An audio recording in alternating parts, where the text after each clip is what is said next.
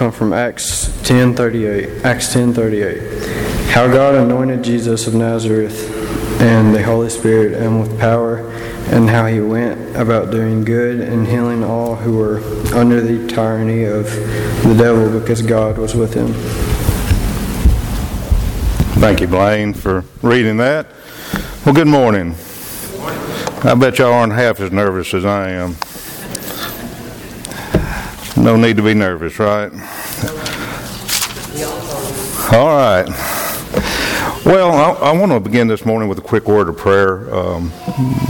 Brother Larry Davis has a friend, and she's been on our prayer list, but Tina Causey, and she's passed away. And we have several in our church that buried loved ones last week as well.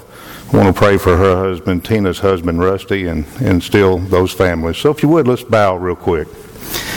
Heavenly Father, our Lord and our God, Father, we thank you, Father, for this day, a day of renewing and refreshing, a day to come together to worship. Father, a day to remember the promises that we have, that you have given us, and the hope we have through Christ Jesus. Father, that this earthly walk, this life is not all there is. We thank you for that promise. Father, as those that are left behind, those in that Causey family, the Harris family, the Pickens, the Talents, Father, we ask you to be with them. Give them strength and comfort to know that, Father, there is a life after this one, that you loved us so much that you gave us your Son. We thank you, Father, for your word, and Father, we ask that that word may be written on our heart this morning. For the name of Christ we pray. Amen. Well, I've had a topic that's been on my mind for a while, so I'm going to talk a little bit about it this morning. But I know the last time I spoke that I had a few pictures, so show and tell is again today. And my wife sold Creative Memories. I have albums. We'll never run out of pictures, I promise you. But I've always been in church. I've always gone to church, raised going to church. And this picture here, I'm the little baby. It's a picture of a picture, so it's bad. But I've always been in church.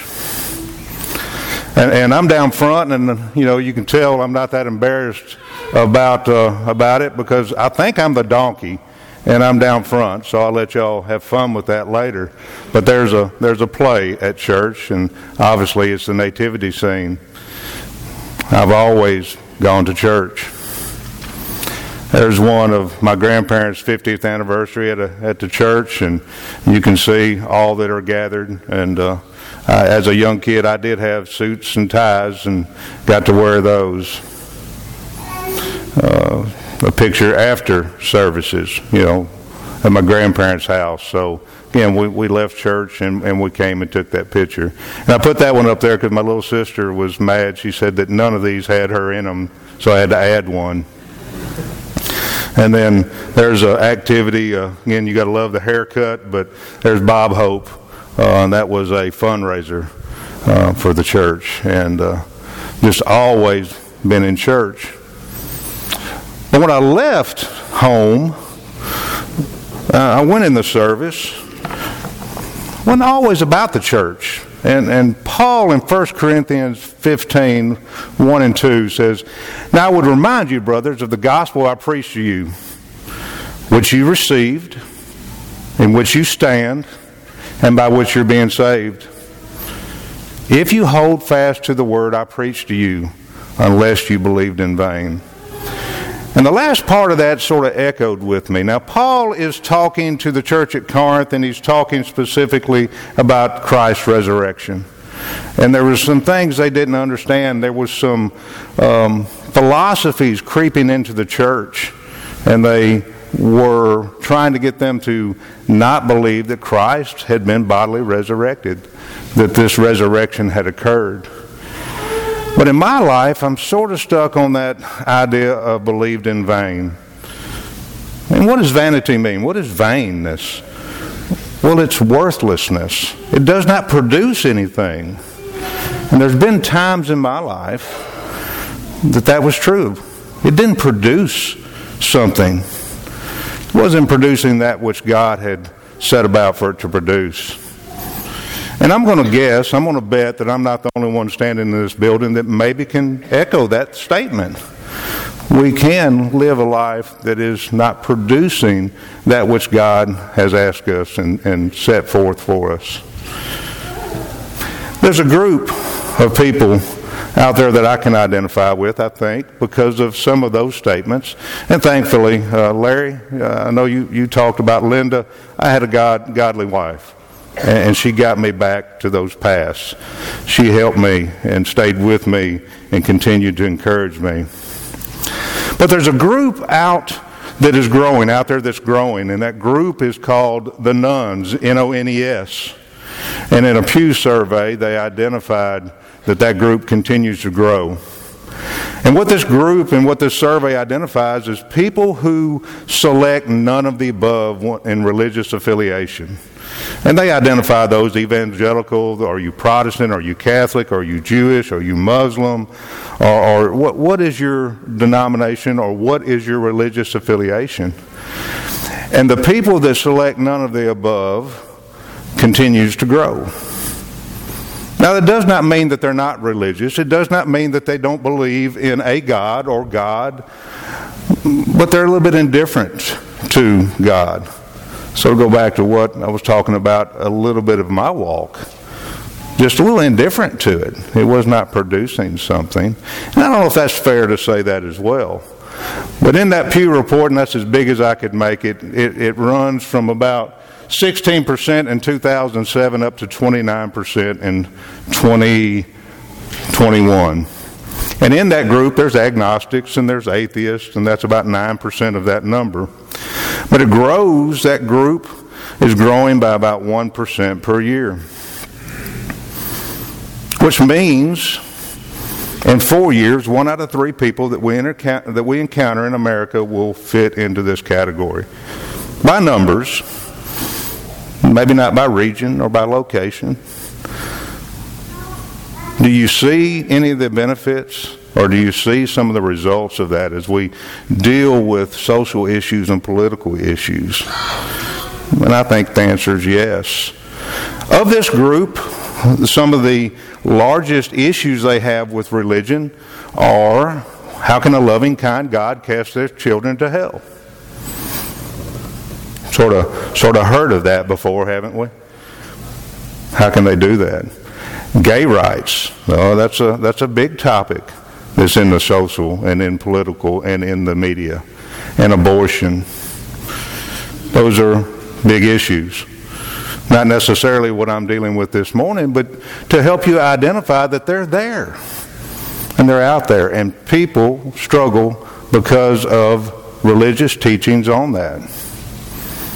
Religiously, 1 out of 3 by 2025 affiliated as none. So I asked myself a couple of questions. I wanted to, say, okay, well, why? Well, why is this happening? How can this be? And the first thing that came to my mind is education. They don't know what I know. We've not taught them what it is to be in Christ. For instance, that Jesus died for our sins. It's not that God casts us into hell. We sort of choose that. It's not our actions. Maybe it's our lack of actions. We've not accepted Christ. John 3:16 is the most quoted verse, they say. For God so loved the world that he gave his only begotten Son, that whoever shall believe in him should not perish, but have everlasting life. But maybe we didn't quote 17 and 18. For God did not send his Son into the world to condemn the world, but in order that the world might be saved through him. Whoever believes in him is not condemned, but whoever does not believe is condemned already, because he's not believed in the name of the only Son of God. Maybe it's education. And then I thought, Matt taught a class several years back, and in that was the idea that if people don't know what I know or don't believe what I believe, then I assume they don't know what I know. And then once I teach them what I know and they don't believe what I believe, then they're incapable of understanding it. And ultimately I get down where I say they're ignorant. And I don't think that's right. I don't think that's the answer. Although education and teaching is important, I don't know that that's the answer by itself. Because we have to be careful how we view and how we love and how we interact. So I said, well, then it must be the benefits. They don't understand the benefits of being in Christ, of being in the church. Maybe we've not told them about the hope that there is. You know, in Genesis 2, we see the tree of life. In Genesis 3, after the fall of man, that tree, then we're cut off from that tree. We're cast out of the garden because of sin, and God puts a cherubim in front of that tree of life.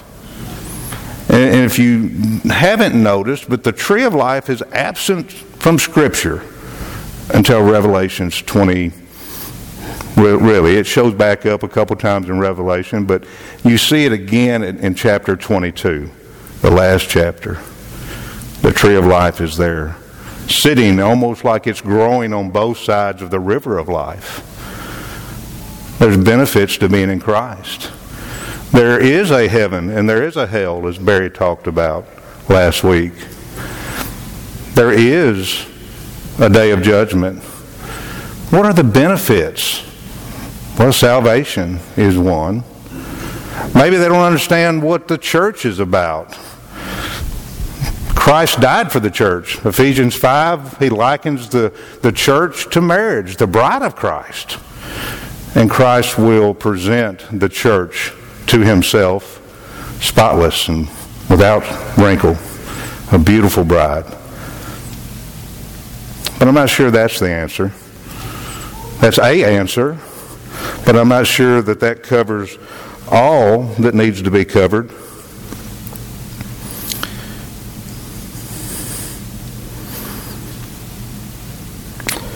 It's important to understand those things, but is it of the most important? And here's where I landed.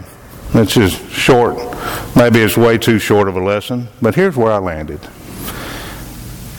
Blaine read it. Our actions must be greater than or equal to our words. If we want to teach the nuns, if we want to reach the nuns, we must remind ourselves that this building is not the church that Christians are. Now think about it for a minute. We say it, but this building is not the church. We are. And so we have to come out of here. We have to launch out of these walls and do something. It can be hard sometimes. If we stop and we think about what we do, we spend a lot of time, and rightfully so, encouraging one another, teaching and gathering in this building. And we need that. We need that edification. We do. But we're building up. It's sort of like stopping at the gym, and then we're going to go out and we're going to do the work. To reach those who are religiously indifferent, we're going to have to get outside of the walls. We're going to have to do something. If we want to reach the nuns, we must be Jesus to them. Acts 10:38. In this segment, Peter is dealing with Cornelius as Cornelius, the Gentile, is hearing the gospel.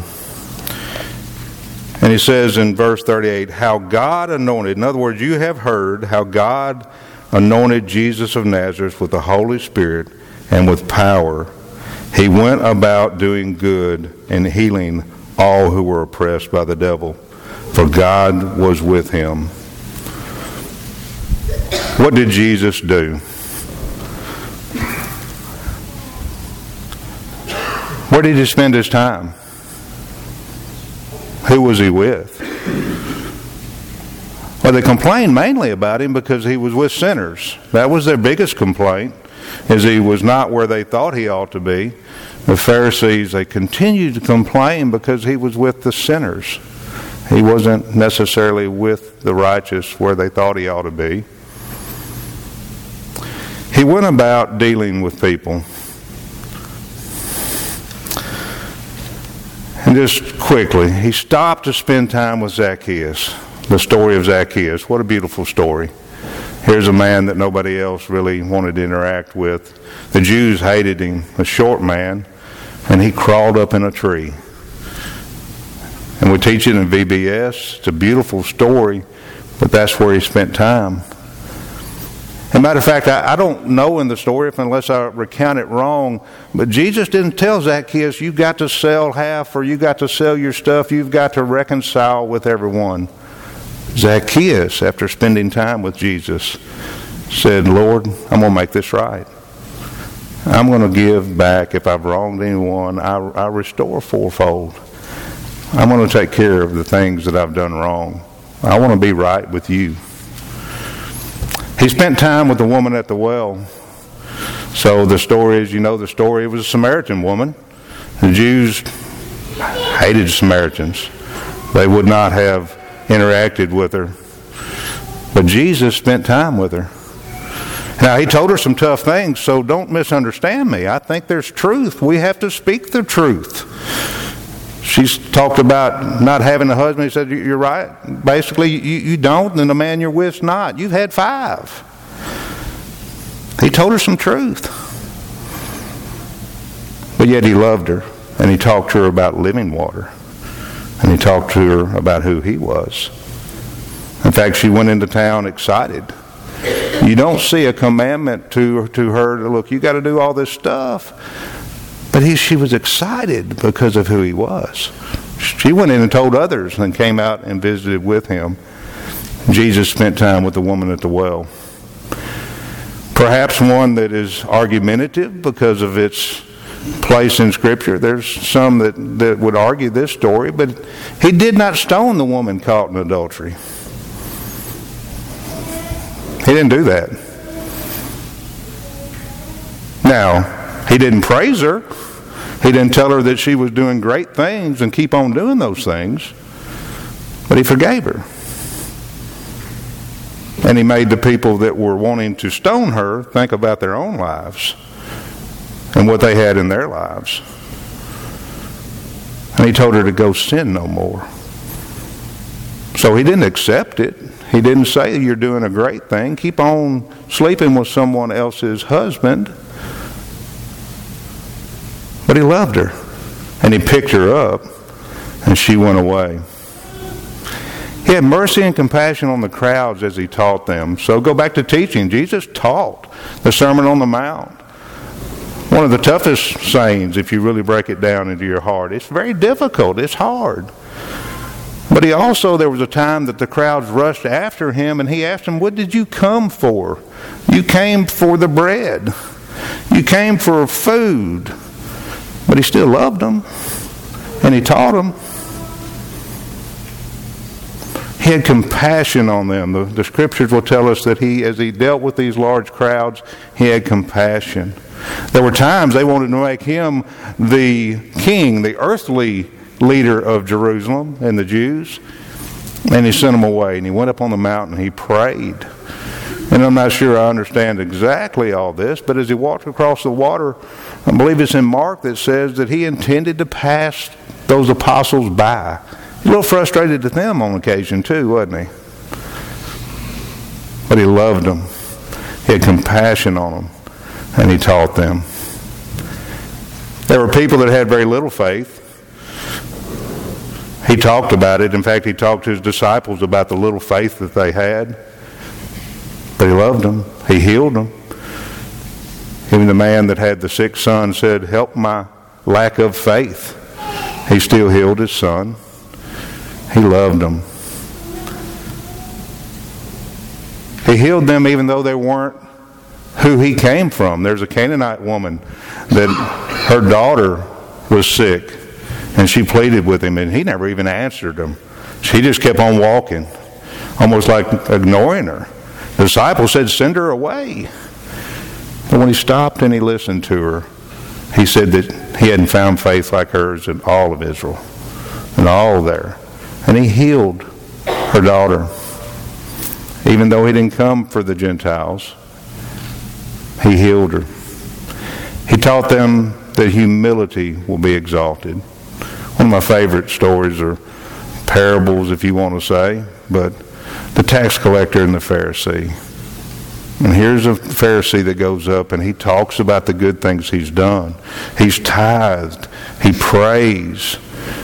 He's a good man, doing godly things. But then he says, I thank you, Lord, I'm not like this guy over here, a tax collector and a sinner.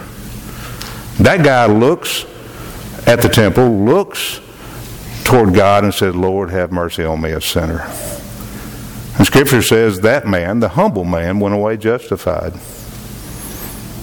There's nothing wrong with being good. We want to do good. Don't misunderstand me. But humility, he exalted the humble.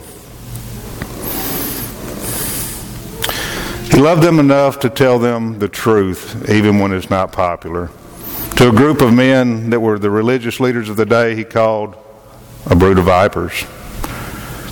He talked to them about the Sabbath day and that they misunderstood what it was about. That day of rest was for man, not man for that day. He helped them understand things. He loved them. He wept with them. He showed them a better way, a way that leads to life, not death. I don't know what all the answers are for religiously unaffiliated, religiously indifferent folks. I think in my life, I reflect back, I think I've got a little bit of that in my life. I think.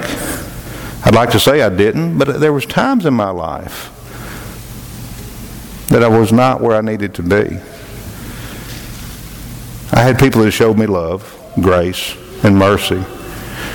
As we move through this year, it's my challenge to this body, and we do good. We have a lot of good things. But when I wrestle with watching the news, I don't even watch it anymore. I turn it off because of some of those arguments. But let us go about doing good. In your life and in my life, God can strengthen us through Christ. Jesus is the answer. In that 1 Corinthians text that we started with, Paul delivered something. What did he deliver? Well, that Jesus Christ was the Son of God. That he came, he lived, he walked a perfect life. He gave himself on the Calvary's cross for our sins. He gave himself up. He emptied himself when he came from heaven. He gave up the glory of heaven to come and walk on this earth. He gave himself up for us that we can have forgiveness of sin. Then he talked about the resurrection and that the tomb is empty. How do we know that Christ's sacrifice was sufficient? Because the tomb's empty. You won't find him in it. He's risen. Then he went on to convince them that he is the first fruits, that we too can have hope in Christ and that we will rise again on that day. The same promise is ours, that we can have faith in God through Christ. We can receive that. We can obey it. We can repent when we have sinned, and we can be washed in the watery graves of baptism. So I don't know what your needs are this morning. As the elders we have talked, we are open 24/7, by the way. Whatever you need, we are here to help you. So gladly as we stand and sing, if you have a need, then come forward. What a friend we have in Jesus.